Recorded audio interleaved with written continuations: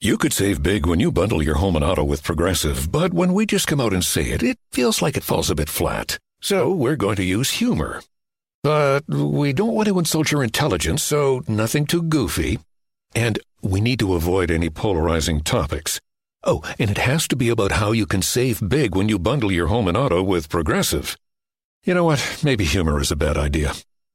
Yeah, it's never going to work. Progressive Casualty Insurance Company and Affiliates. Discount not available in all states or situations. There's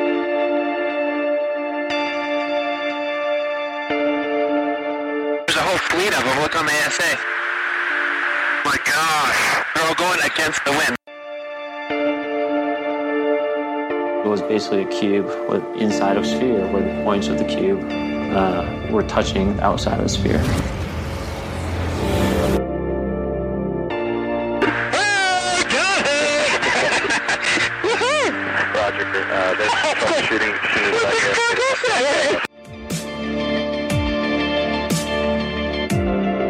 So this isn't anything that just is limited to the United States. It's a worldwide phenomenon. That UFO podcast is powered by Zencastr. Zencastr is one of the world's leading platforms for recording and hosting podcasts. Zencastr is a modern web-based solution for high-quality audio and video podcast production. With a full suite of professional tools, Zencastr allows podcasters to quickly and seamlessly record their guests remotely and produce their podcasts in studio quality. Check out the links in the show description to find out more. This is David Marler, UFO researcher, and you're listening to That UFO Podcast. Hi everyone, and welcome back to That UFO Podcast. As always, my name is Andy, and special treat for you today, I've got Dan jumping on this one with me. Dan, how are you doing? I'm great, thank you. It's nice to be here, and especially to meet today's guest. Yeah, you only jump on with the big ones, don't you? That is everyone knows. So that's it. But yes, we have YouTuber, author, retired F-16 pilot, father, among many other things. I have Chris Leto on the pod with us today. Chris, how are we? Yeah, excellent. Great to be here. Is it Leto or Leto? I don't really know how to say it perfectly. I think it's Leto is the Finnish pronunciation, but I guess Leto. Either or works, yeah, and that's fine, yeah. I mean, that's like me. I still don't know. My surname's McGrillen, which even me saying that on the podcast, most listeners still won't have understood what I've just said. But I don't know if it's M, small c, capital G, or M, then all the small letters. So if anyone out there knows, people will get in touch with me. That would be great. If you could tell me how to spell my surname after 35 years, it'd be fantastic. But listen, Chris, you are someone who, it just seems, especially in the last kind of 6 months or so, has become really prominent in the UFO, UAP community for all sorts of reasons. You are going to be on Ryan Sprague's podcast in the coming days or week, or if you're listening to this in the future, go and check that one out. We're friends with Ryan Sprague, Somewhere in the Skies. And Ryan's introduced you as being on his podcast as almost a rebuttal to his previous guest, that was Mick West. We are not going to try and make this a conversation all about Mick and his crazy theories and stuff. We're going to focus on you and people finding out about yourself, Chris. Always like to start off by asking a little bit about your early life and your background and kind of what got you to the point of joining the military and getting to what you do now. Sorry, I have Discord. I'll break right here. Let me turn off my Discord. Sorry, man. No, you're okay. Don't worry. Could you hear it? Like the beeping? I heard it. Okay, I'll just answer it. Or listen, Chris, we could leave this bit in and we could say, is that Discord part of your Patreon service that people can access? Yeah. The Discord, well, it is, right? I meant to give some better benefit to Patreons, but I think I'll just talk to the Patreons. I'm still trying to figure out how best to reward Patreons or make it worth their while. And then, because I'm gaining a huge amount of value just in feedback, support, just even the financial support helps just cover all the monthly costs, that you end up incurring. So I don't know. We might just open it up. I like Discord because I think it's usable. You can use it for teams, especially working online. It's just so usable. Yeah, it's a good platform. We've got it for the podcast as well. So we'll leave that bit in, and we'll put Chris's links for his Patreon and stuff within the show description, folks, too. And you're going to find out a lot about Chris in the next hour and a half, however long it may be. So yeah, Chris, early life, tell us a little bit about yourself. Yeah, so I grew up in Houston. My parents actually, they in the Vietnam War, so they were against the war in Vietnam, actually. Conscientious objector was my dad, and though he was in university, grew up in the Northeast, and they moved out to New Mexico and lived out, in like a commune or something. I'm not sure. But basically, they lived out in New Mexico, and that's where I was born, like in a adobe house. And then at 2 years old, I think they were like, all right, we need to do like a real regular life or something, provide for our kids. And so they moved to Houston. That was like the boom town. Houston was exploding. They had all these new Astrodome. They had all these giant facilities, sports teams. It was when NASA was big. So they moved there, and my mom worked for IBM, ended up having a long career with IBM. My dad set up computers, like small computer systems essentially, but then Windows came and basically, kind of took over the market. So I grew up just in suburbia of Houston, played sports, played, soccer, tennis, and running. And then it was all about grades in my family, basically I got all A's, so you're going to get all A's, but with that being said, if I did get all A's and played the sports, I had, free reign, well, not free reign, but at least I could, I had a very, I would almost call it, privileged, if you will, life, which is hard to fathom when you get to a point and you have, everything's still difficult, but everything's provided, but you're still not really happy. You're not happy with the future that is laid out. And not that my parents were, liberal household.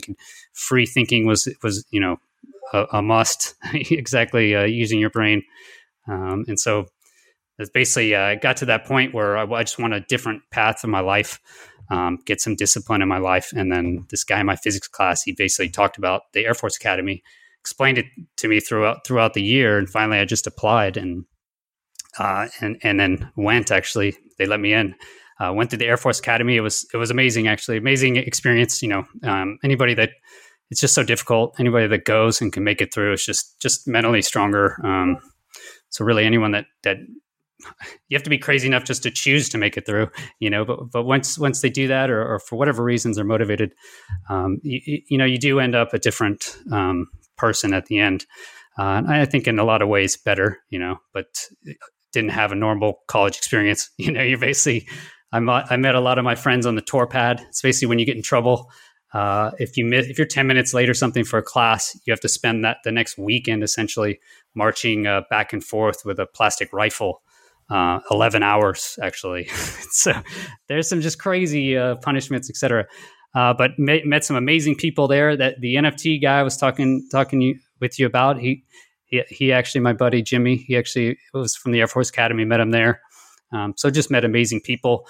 And then by the end, one of the benefits of going to the Air Force Academy is you have almost a free ticket into pilot training. Not a free ticket, but they do use those slots first, really because it's the most expensive, for the government. So if you want to be a pilot and you graduate from the Air Force Academy, you don't have a guaranteed slot, but you have a very high chance. So from there, I went to pilot training. And I grew up actually just playing video games all the time, which helped a lot. I was like a side video game addict. I know played Doom with my buddy on the internet. Somehow he was able to set up Doom. Jay Abney, actually, he made a company. He makes a game, Gods of Olympus, amazing game now. But back in the day, we were playing Doom, just linked up over, the internet before there was an internet, essentially. So playing video games helped me through pilot training. And yeah, was able to succeed at pilot training and got a F-16 slot, which is pretty cool to be flying any kind of plane, aircraft, let alone an F-16. And in between that as well, now, did you have any interest in UFOs or UAPs, aliens like that growing up, or was that something that's kind of came later in life?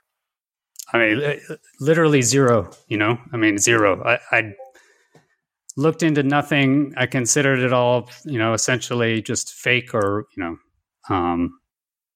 disingenuine. Yeah, because I went in when I went to the Air Force Academy. Actually, I really liked chemistry. I grew up at my high school. I really liked chemistry. I remember as a young kid being told by many of the people around me. It's kind of a religious Methodist area I grew up in. Just as a kid, you're like laying in bed at your first sleepover, and the guy's like, you don't believe in God, and I'm like, no, and he's like, well, you're going to go to hell, And I just remember that from a very early age, and it keeps you just keep getting reminded of that, like constantly. Everybody, God bless you. I mean, everything. If you're not religious, it's difficult to understand growing up in a religious society. And I really feel like I say I was oppressed, and people maybe laugh about that.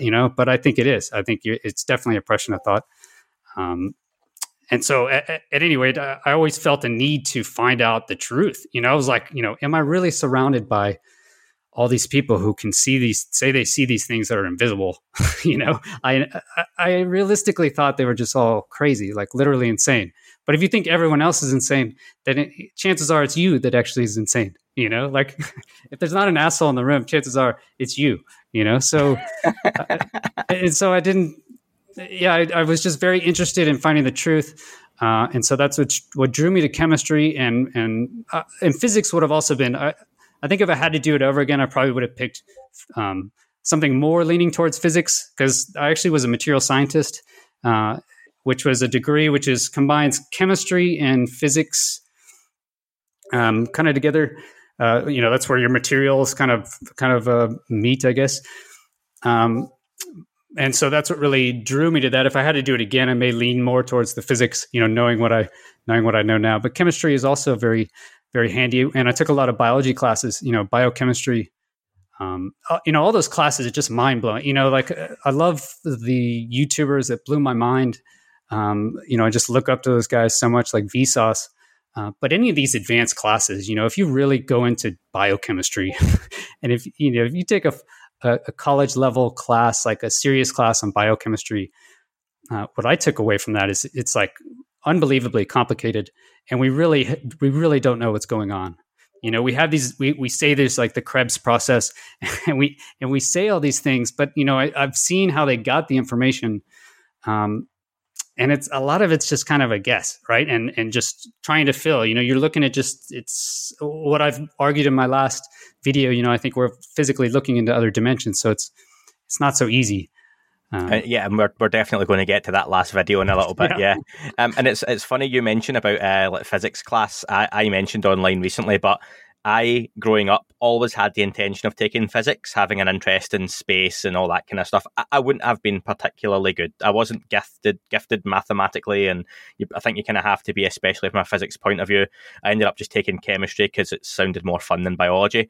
But the reason I didn't take physics was I got to what you would call high school. It's secondary school in the UK or Scotland. And we got like a tester class where you go in for an hour and the teacher essentially gets to pitch the class to you. And I remember he was a Star Trek geek and he was telling us all this stuff and it sounded great. And he turned round to the class and this one moment changed the course of my education, where he said, it's children like you who will grow up to be the scientists of the future, who are going to redirect asteroids and comets heading towards the Earth. And he mentioned this one. And I just remember thinking, that sounds like a lot of responsibility that I don't necessarily want. I went the other way. Yeah. And do you know what? That's what I was going. I was like, that's not for me. Someone else can deal with that. I am not dealing with some Bruce Willis Armageddon level stuff here. So I think I made the right choice, and now a podcast. And but you've never been presented with the question fully. I disagree, actually, Andy. I think that the only reason smarter people are smarter is they just think about it more and more and more. It's like any muscle. I think most people just think about their sports team, or trading money, or they're just not. They're not just focusing on processing, because it's difficult, right? When I remember my first physics class, man, it's extremely hard, and we had. This lady, let's call her Mrs. Smith, big lady, thick glasses. And she would sit up there on this, projector, where they had the grease projectors. Did you have those? Mm-hmm. Yeah. But she was so cool, and she would just like blow your mind with these physics proofs, very simple, but very complicated actually, force equals ma. Those things are not, it's not so intuitive when you really get into the vector math and all that stuff. But I think it's kind of a disservice when people say I don't have the aptitude, or don't think they have the aptitude. And I would say, well, have you tried, You can see a lot of your education. Yeah, you can see a lot of your education that's reflected in obviously what you went on to do as a pilot, and not just anyone can become a pilot. And we've heard a lot recently about trained observers and how highly skilled pilots are, which seems a bit obvious, but it's true. You are highly skilled. It's not just a case of here's a test, you pass it, you get to be a pilot. There's a lot of people go for these, and it narrows down to a very small field, and these people get to go and fly very expensive aircraft. As an F-16 pilot, though, what sort of things were you doing? Because were you in foreign countries? Was it missions? As a layman, I would like to know what it was you'd done on an F-16. Yeah, how do you know a fighter pilot's at the party? He'll tell you. So, I would say that I had an amazing career. Really did. One of the reasons is I wanted to, like I said, a different life, a challenging life. And one that you get to travel around. I really like traveling. I love seeing different points of view, different cultures. So I really had a varied career where I was really outside of the U.S. most of the time, to be honest. My first career, I was trained in Phoenix, and that's where I met my wife. And then I moved to South Korea. That was my first assignment for a year. And then I met her in Italy. So got to fly in Italy. And those are really just that first year in South Korea, and then the next 3 years in Italy. Those are really my only like operational fighting tours, where you actually would go out. From there, I actually deployed from Italy to Iraq in 2005 and did like a 5-month tour there. And so that's my one and only really combat deployment. After that, I went to Alaska, and then from then on, it was basically training. I just didn't agree with all with the way the wars were going. I didn't believe that going there and shooting people or blowing them up would really fix anything or solve any issues.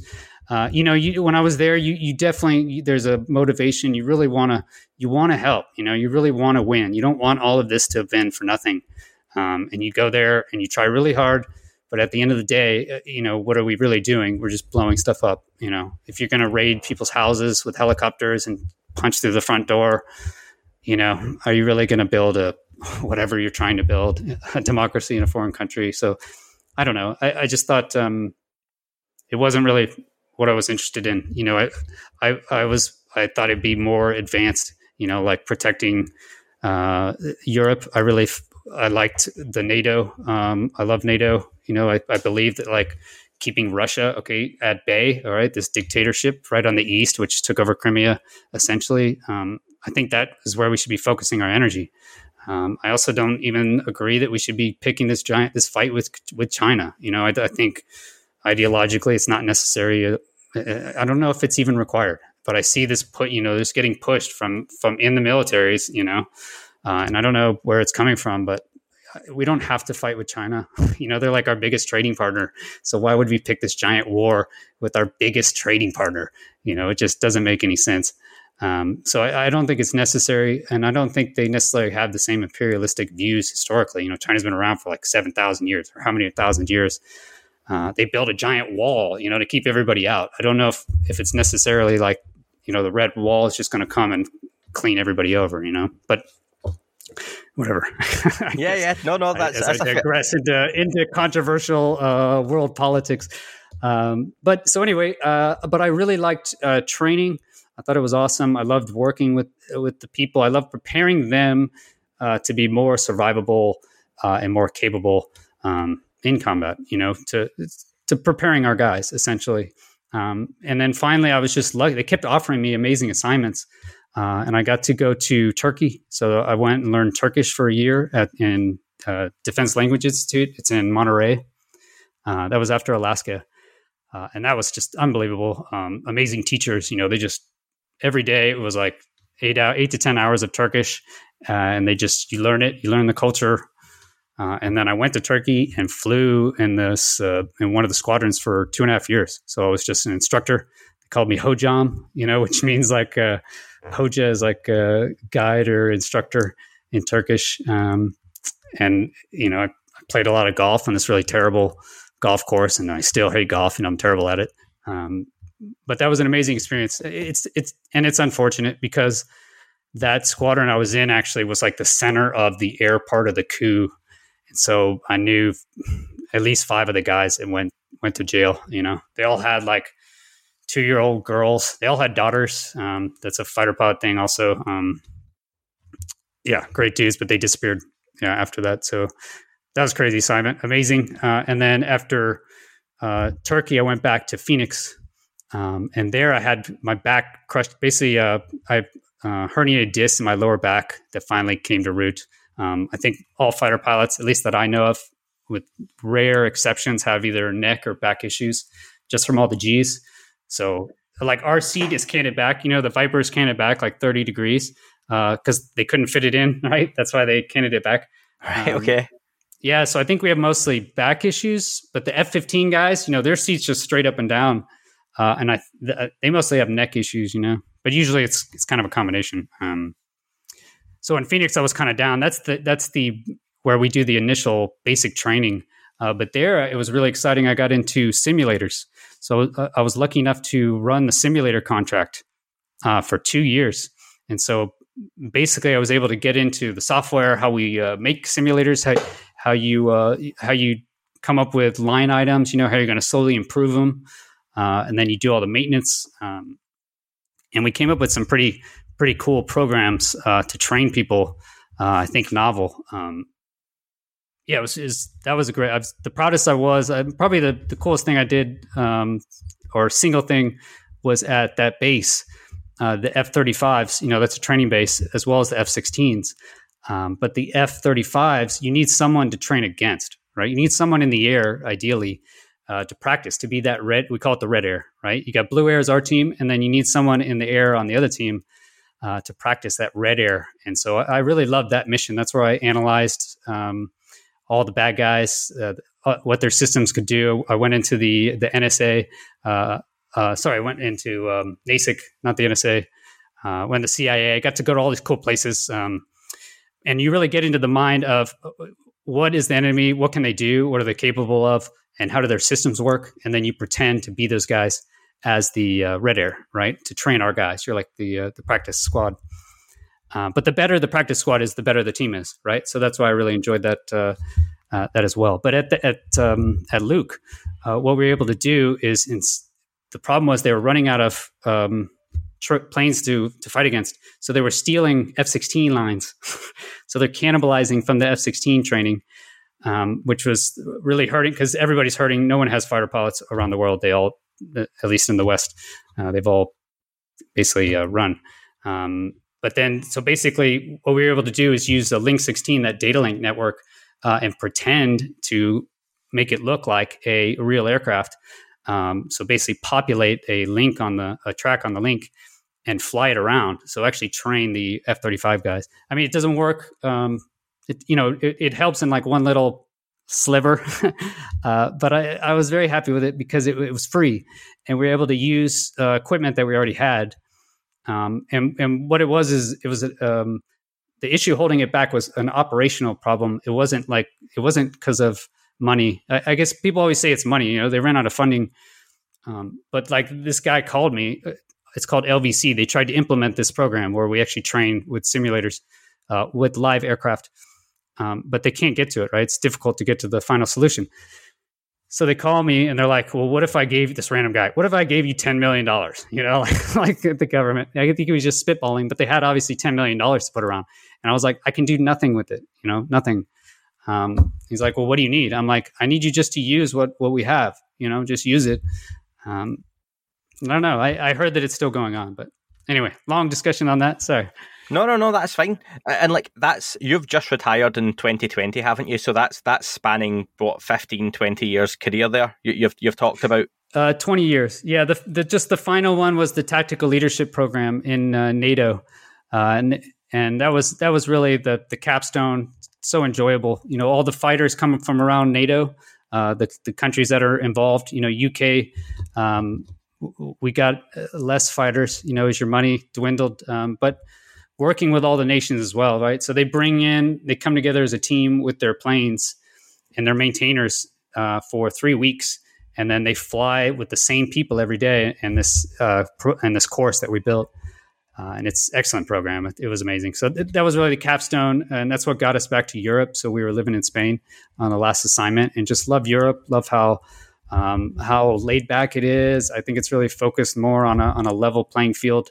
There is really high taxes, but also the poor people there's much less as well. I think it just cuts off the top and the bottom, of society. So we looked around and we really like Portugal. We were either going to live in Spain or Portugal, and then just decided on Portugal. People are so friendly and they're welcoming to outsiders. Yeah, no, that's there's awesome. Amazing surfing. That time frame you're talking about, we know now that obviously in 2004 there was the incident with the Princeton and Nimitz, in 2015, 2019, and there's been all these other incidents. Was there ever anything you heard of in your time in that 20 years, and it might just be a no, to do with UFOs, no. UAP? Was it ever talked about in the military from a European point of view? No. Nothing? We just never talked about it. I mean, yeah. And no, that's fine. And I wonder that because that's interesting that so these things are happening, these events, these incidents, and these pilots are going up, David Fravor seeing what he's seeing, and Alex Dietrich and all of these other people, Ryan Graves, and it just goes, it doesn't really travel that where you think it's quite an interesting conversation, but it stays pretty isolated, which is pretty cool to know. At what point during this time was there still no interest in UFOs from you, and did that sort of happen afterwards? Yeah, so I guess I didn't finish earlier, but so I focused on physics and chemistry, and really the main argument is the universe is just so large, right? And we cannot travel faster than light. Nothing can travel faster than light. So even if there is alien life out there, as soon as it even heard about it or got any signals from us, electromagnetic signals, by the time they actually got here, it would be hundreds of thousands or millions of years in the future, right? That was basically the assumption I had. And, all the physicists that I read, I read like Stephen Hawking. I read several of his works on black holes. I read all of the major physics or physicists, the mainstream physics, even like Carl Sagan wasn't, he didn't think there was any alien life, at least not on Earth. So I assumed that was it. These are the smartest people we have, according to my thoughts. And this is their wheelhouse, and they obviously have studied this their whole lives. So I'm guessing they're correct. And that's a fair assumption. And I think that's why we still call it stigma, but the general public look at so many people like Neil deGrasse Tyson, Professor Brian Cox, name any other sort of, high profile scientist, Bill Nye, the science guy. They generally talk down, ridicule, or don't go into the discussion on alien life. And the general consensus from these people tends to be, no matter what sort of show they're on, is there probably is alien life, but it's never been here. We haven't found it. It's not visiting us. It's way, way off in the cosmos somewhere. And for most people, that's enough. But then there's people like us who now have these podcasts and always want to know more. And obviously, we're going to get to the point where your most recent YouTube video was a really interesting 37-minute monologue almost, which is obviously came full circle from where you were previously. So let's talk about the YouTube channel and how that got started. Yes. So I started creating, like I said in that last video, I don't know why I started creating until just maybe this year. A guy here asked, because I retired and I'm hanging out with there's an awesome expat community here, so I immediately made all these awesome friends. And one of the guys asked me, he's also retired. Why? Why the YouTube channel, or why the books? Because at that time I was writing a book. Actually, about the time I was in Iraq, I wrote that the first 6 months I retired. But he's like, why? And I went to give an answer, to like reach for this answer and give it to him. And I was like, there's not a good answer. Like, I don't know actually why. And so I love to surf, so I was like, just for like a month, I'm like sitting out there waiting for a board, I try and surf a couple times a week just for fitness, and I just remember sitting out there and just like staring, like, why do I do this? It's like hours a day, just sitting there, especially writing a book, man, it's just so painful. It's like 2 hours a day, just only you, there's no one to bounce any ideas off or anything. But I just did it every day. I don't know. I guess I learned that from Brandon Carter, that guy I mentioned. Yeah. And can I just ask, Chris, the books, because people might be looking going, oh, Chris Leto's written UFO books. They're not, it's fitness and crypto. Yeah. Originally I wanted to write the video that I released my last video. That's what I wanted to write somehow. I didn't have the full idea in my brain. But I was like, maybe I'll start writing science fiction. I'll write like a science fiction, and then I'll somehow explain that the worlds are interrelated, or they can like jump through dimensions or something. And then I tried writing science fiction. I was like, I cannot do this. I couldn't even actually try. That's the problem. Once you can start writing something, maybe it would work. It's all practice and editing. And so the only thing I could write is stay on target, and that's really I watched Brandon Carter. And all of his things were just do it every day, right? The neuron passageway, the reason why you get addicted to things is, once you get that thought, it goes through your neural passageway, right? The first time. But when you have it again, it actually thickens the neurons. This is according to a video I remember back in 2014 from Brandon Carter.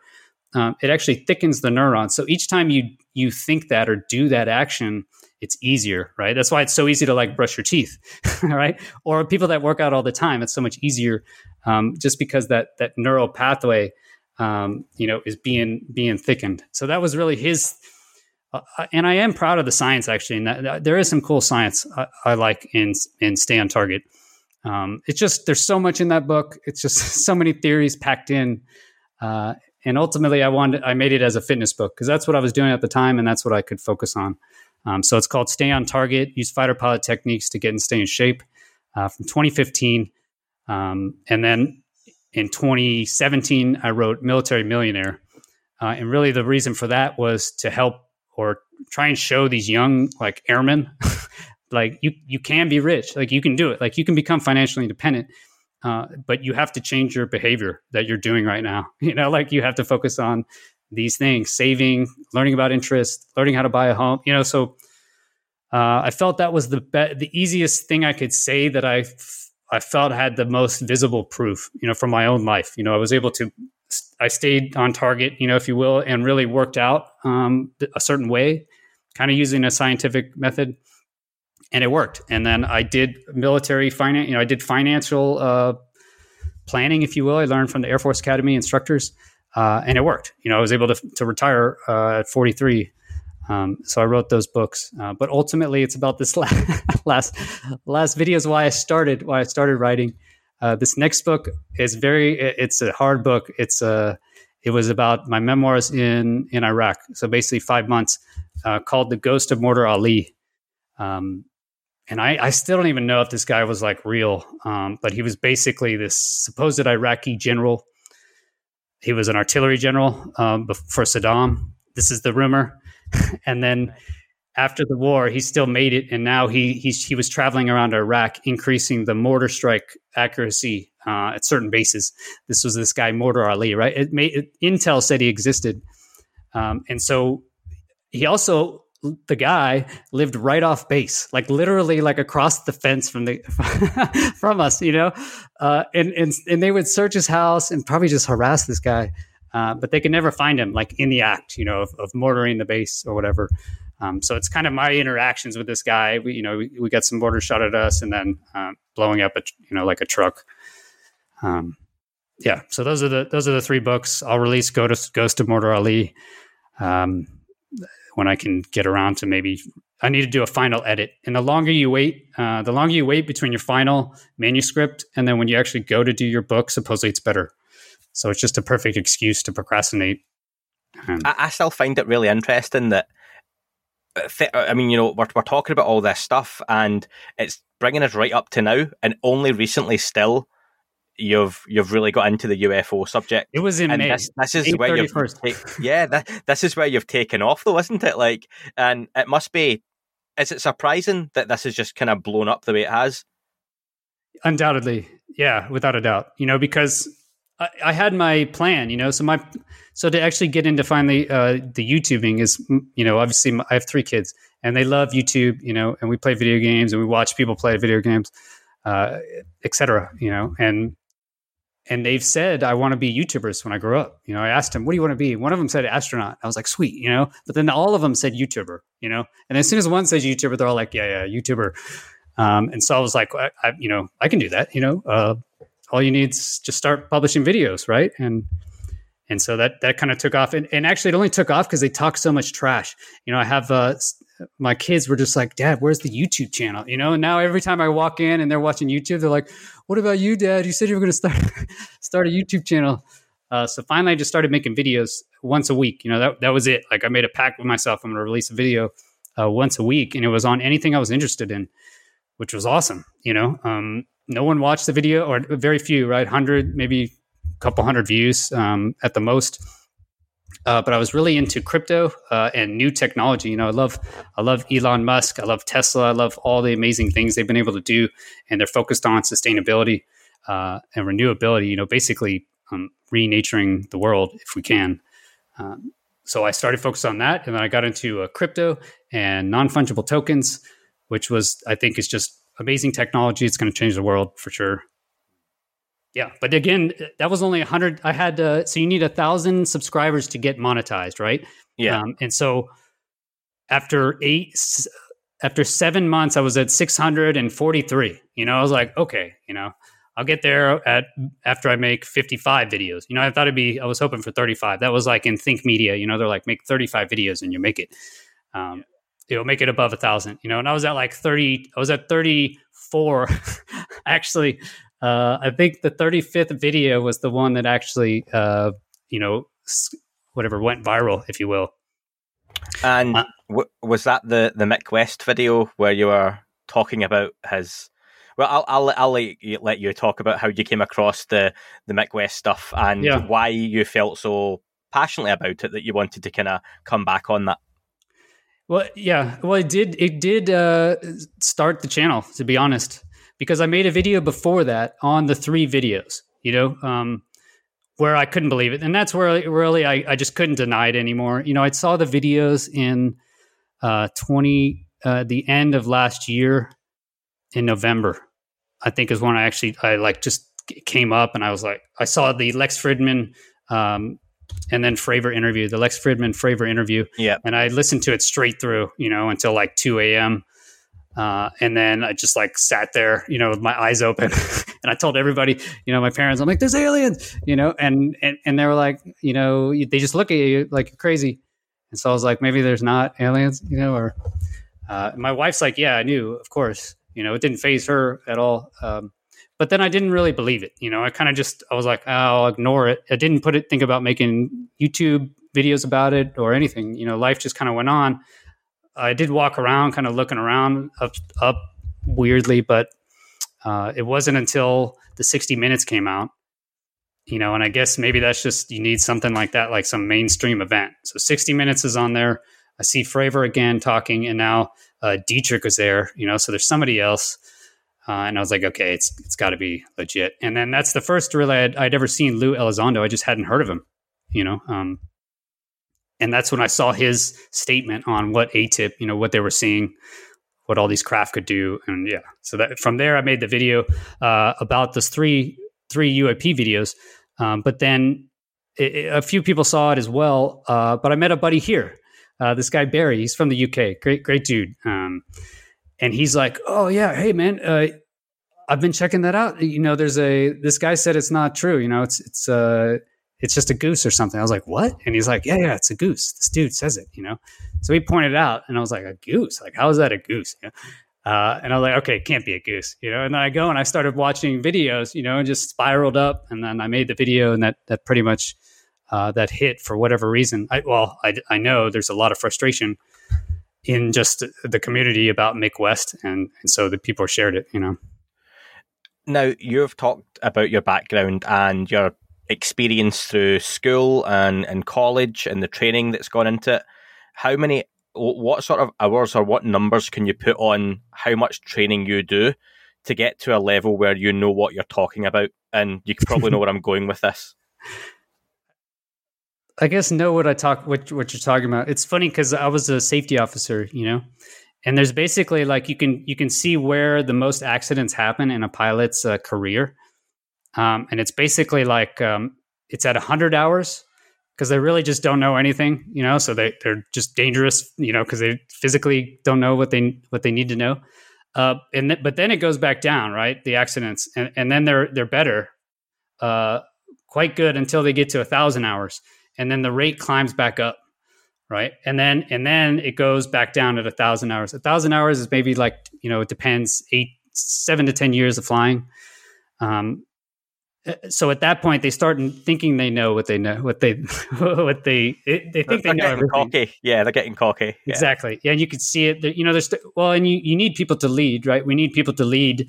8 aircraft around, tell them where to go. It's all like these plays. You're basically making intricate tactical plays, if you can imagine. It's more like American football. You have a play, and everyone's going to execute it, and then you have these audibles. So you do need someone to lead, but the problem is then they start thinking they know everything.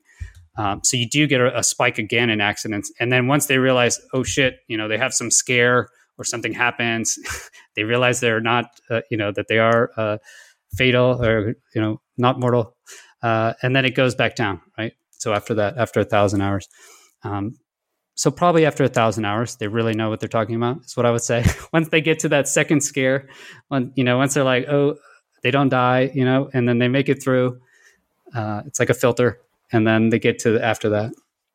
So that's quite a long time, and you've got people out there. It's well documented.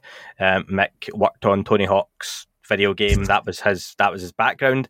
And listen, let's even talk about people like myself who clearly has an interest in UFOs. I want every video or picture I see to be of some sort of exotic spacecraft, not from here or from here, but not human. And it's just not the case. I like to pride myself on at least being able to look at something and go, that's a balloon, that's something else. But I still don't tend to know what I'm looking at.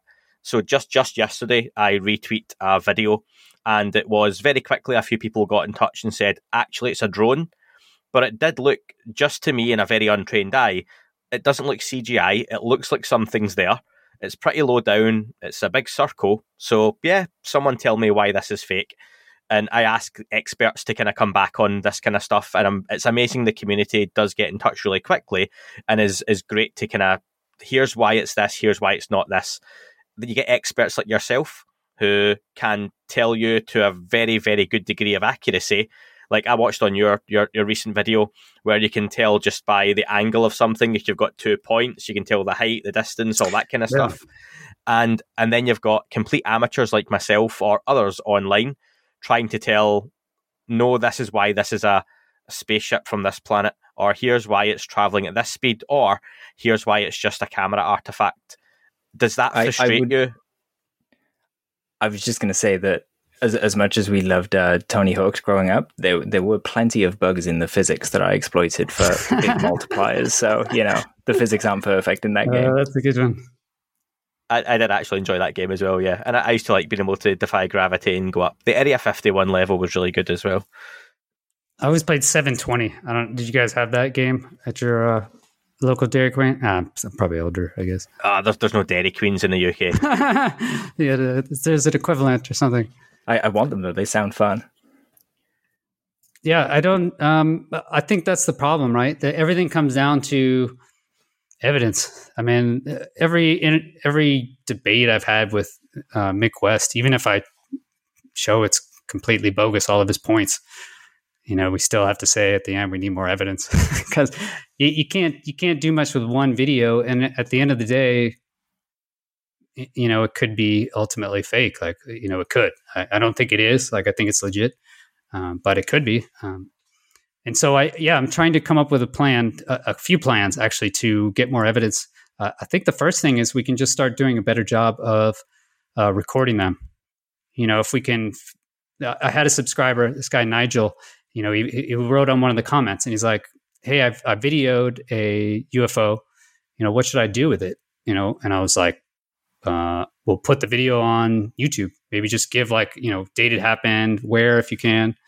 I don't even know if I said that. So anyway, he made this awesome video where it's him capturing this UFO and in UK, and then he films the clock, and then tries to give a rough location of it.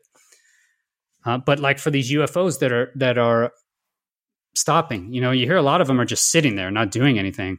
If it's just sitting there for like 5 minutes, like with Dave Fulch, and we got a couple people, all you need is two different people, like you were kind of talking about. Now we can triangulate it, and then if we can get more of them, all you really need is two. But the more you get, the better ultimately. So now we could actually get some real data, like actually scientific data, instead of just I saw a video on there and it looked like a drone, and then people go and say it's not. We could say, okay, Nigel released this video on last Saturday at this time over London.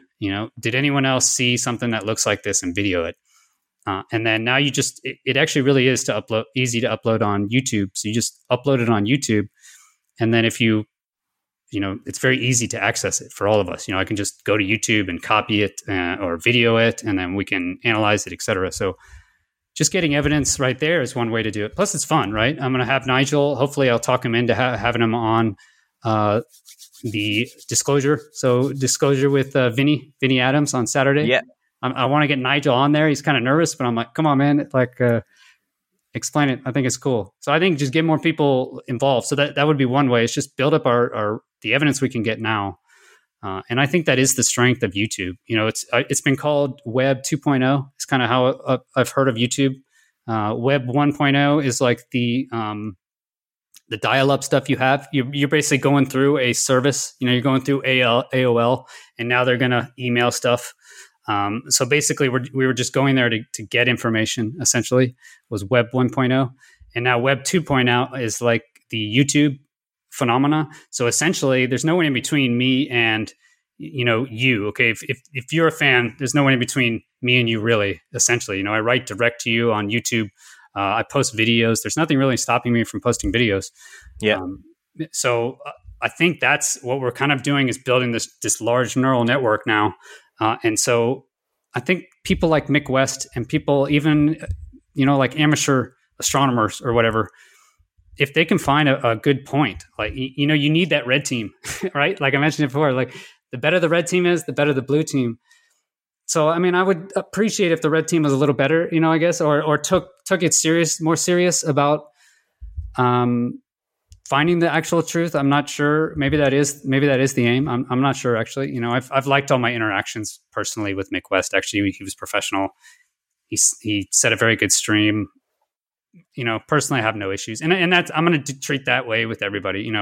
Whatever their background is or what other people think of them, I'm going to give them a chance. And then if they they screw me over or whatever, then I won't give them another chance. I'm not going for revenge or anything. But, and that's the way to do it, Chris. Like I've said on this podcast before, Mick's a really intelligent guy, and some of the work he done on various different other campaigns, shall we say, was really good and really interesting.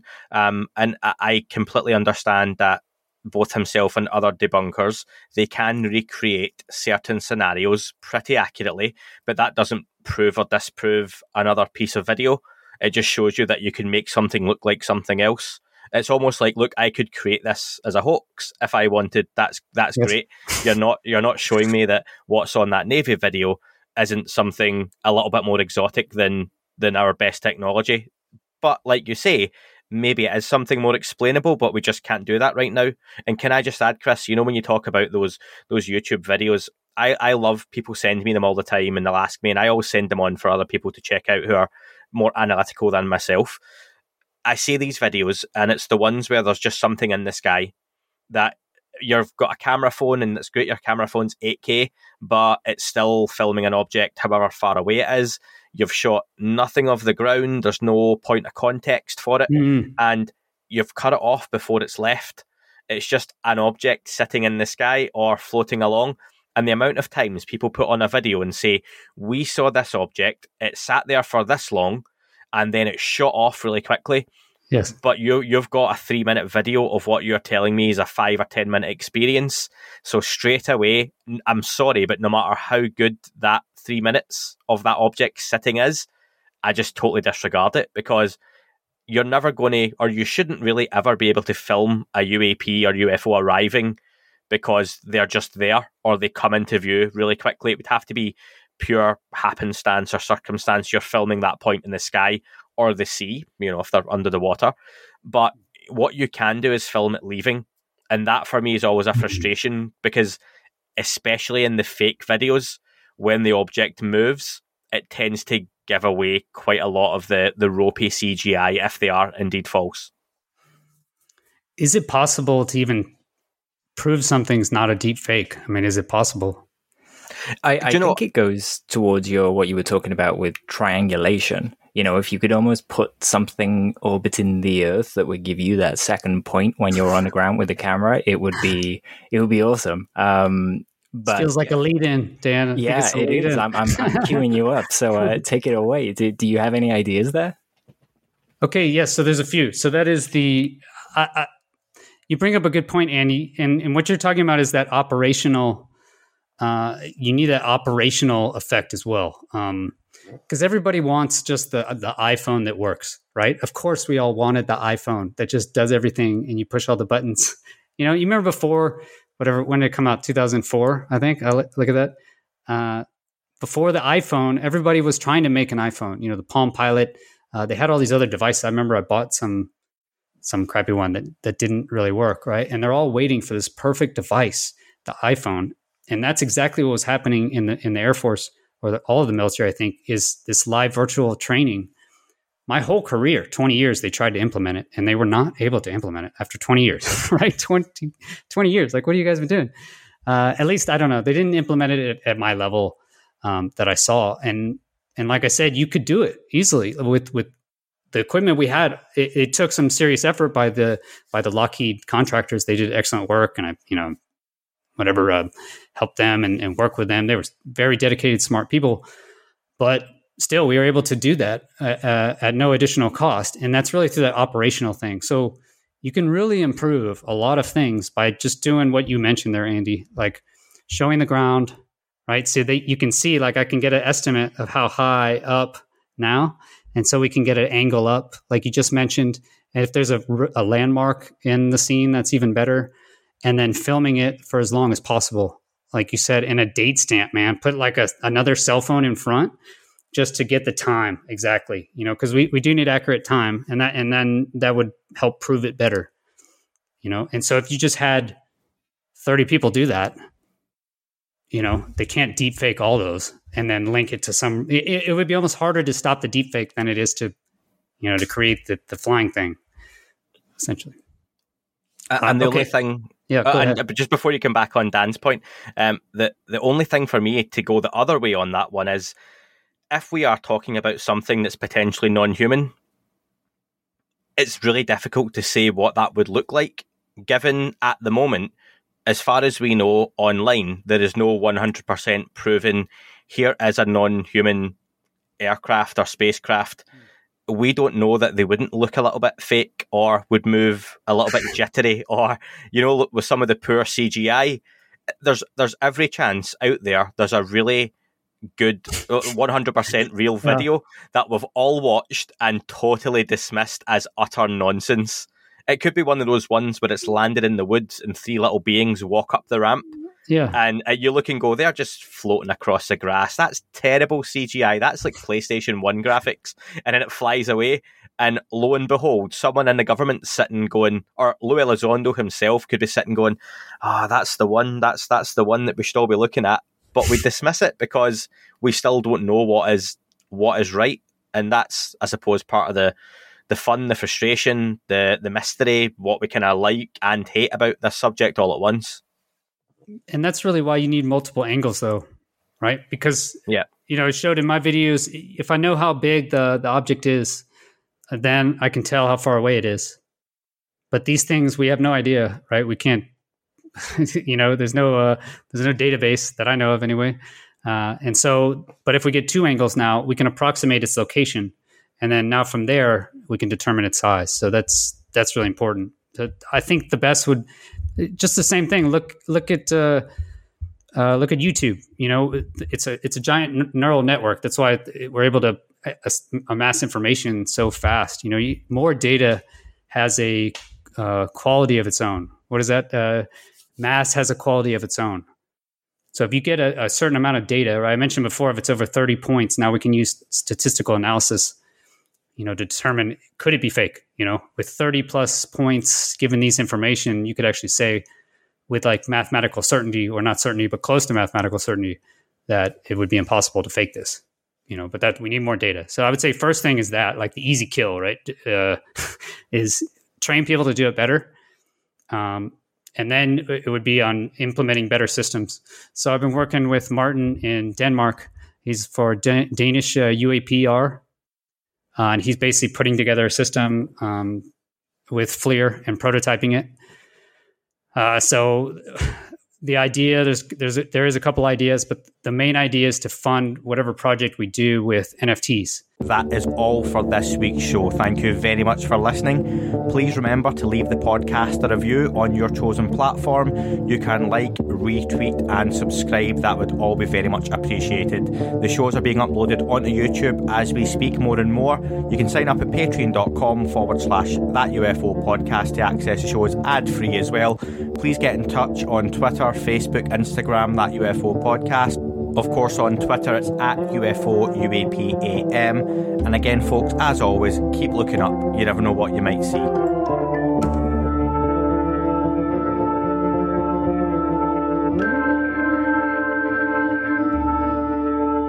It wasn't a tic-tac and not quite a saucer, more like a hubcap designed by Chaucer, a little Baroque and quite steampunk, like Alice was playing bass for the Parliament of Folk.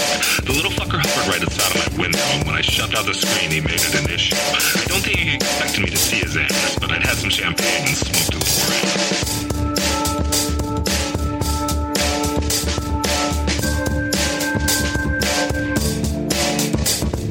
Meditative Gamma stayed full on meta. I can't imagine how it could have been any better. I got to the top of the stairs and there he was. Like, you awake? I was about to abduct you, cuz.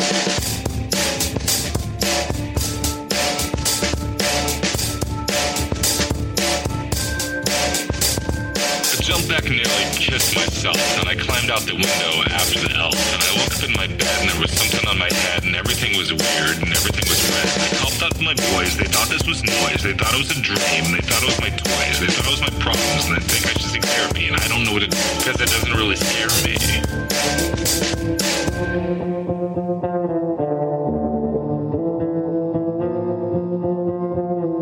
If you really want to know who I think I be, I think it's you and me and us and we and him and her and that and she and that thing over there and what's that, Jake?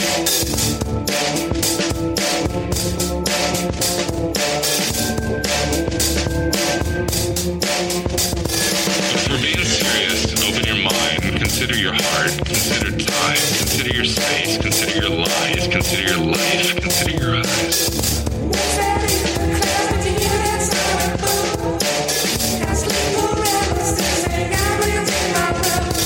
It wasn't a tic-tac and not quite a saucer.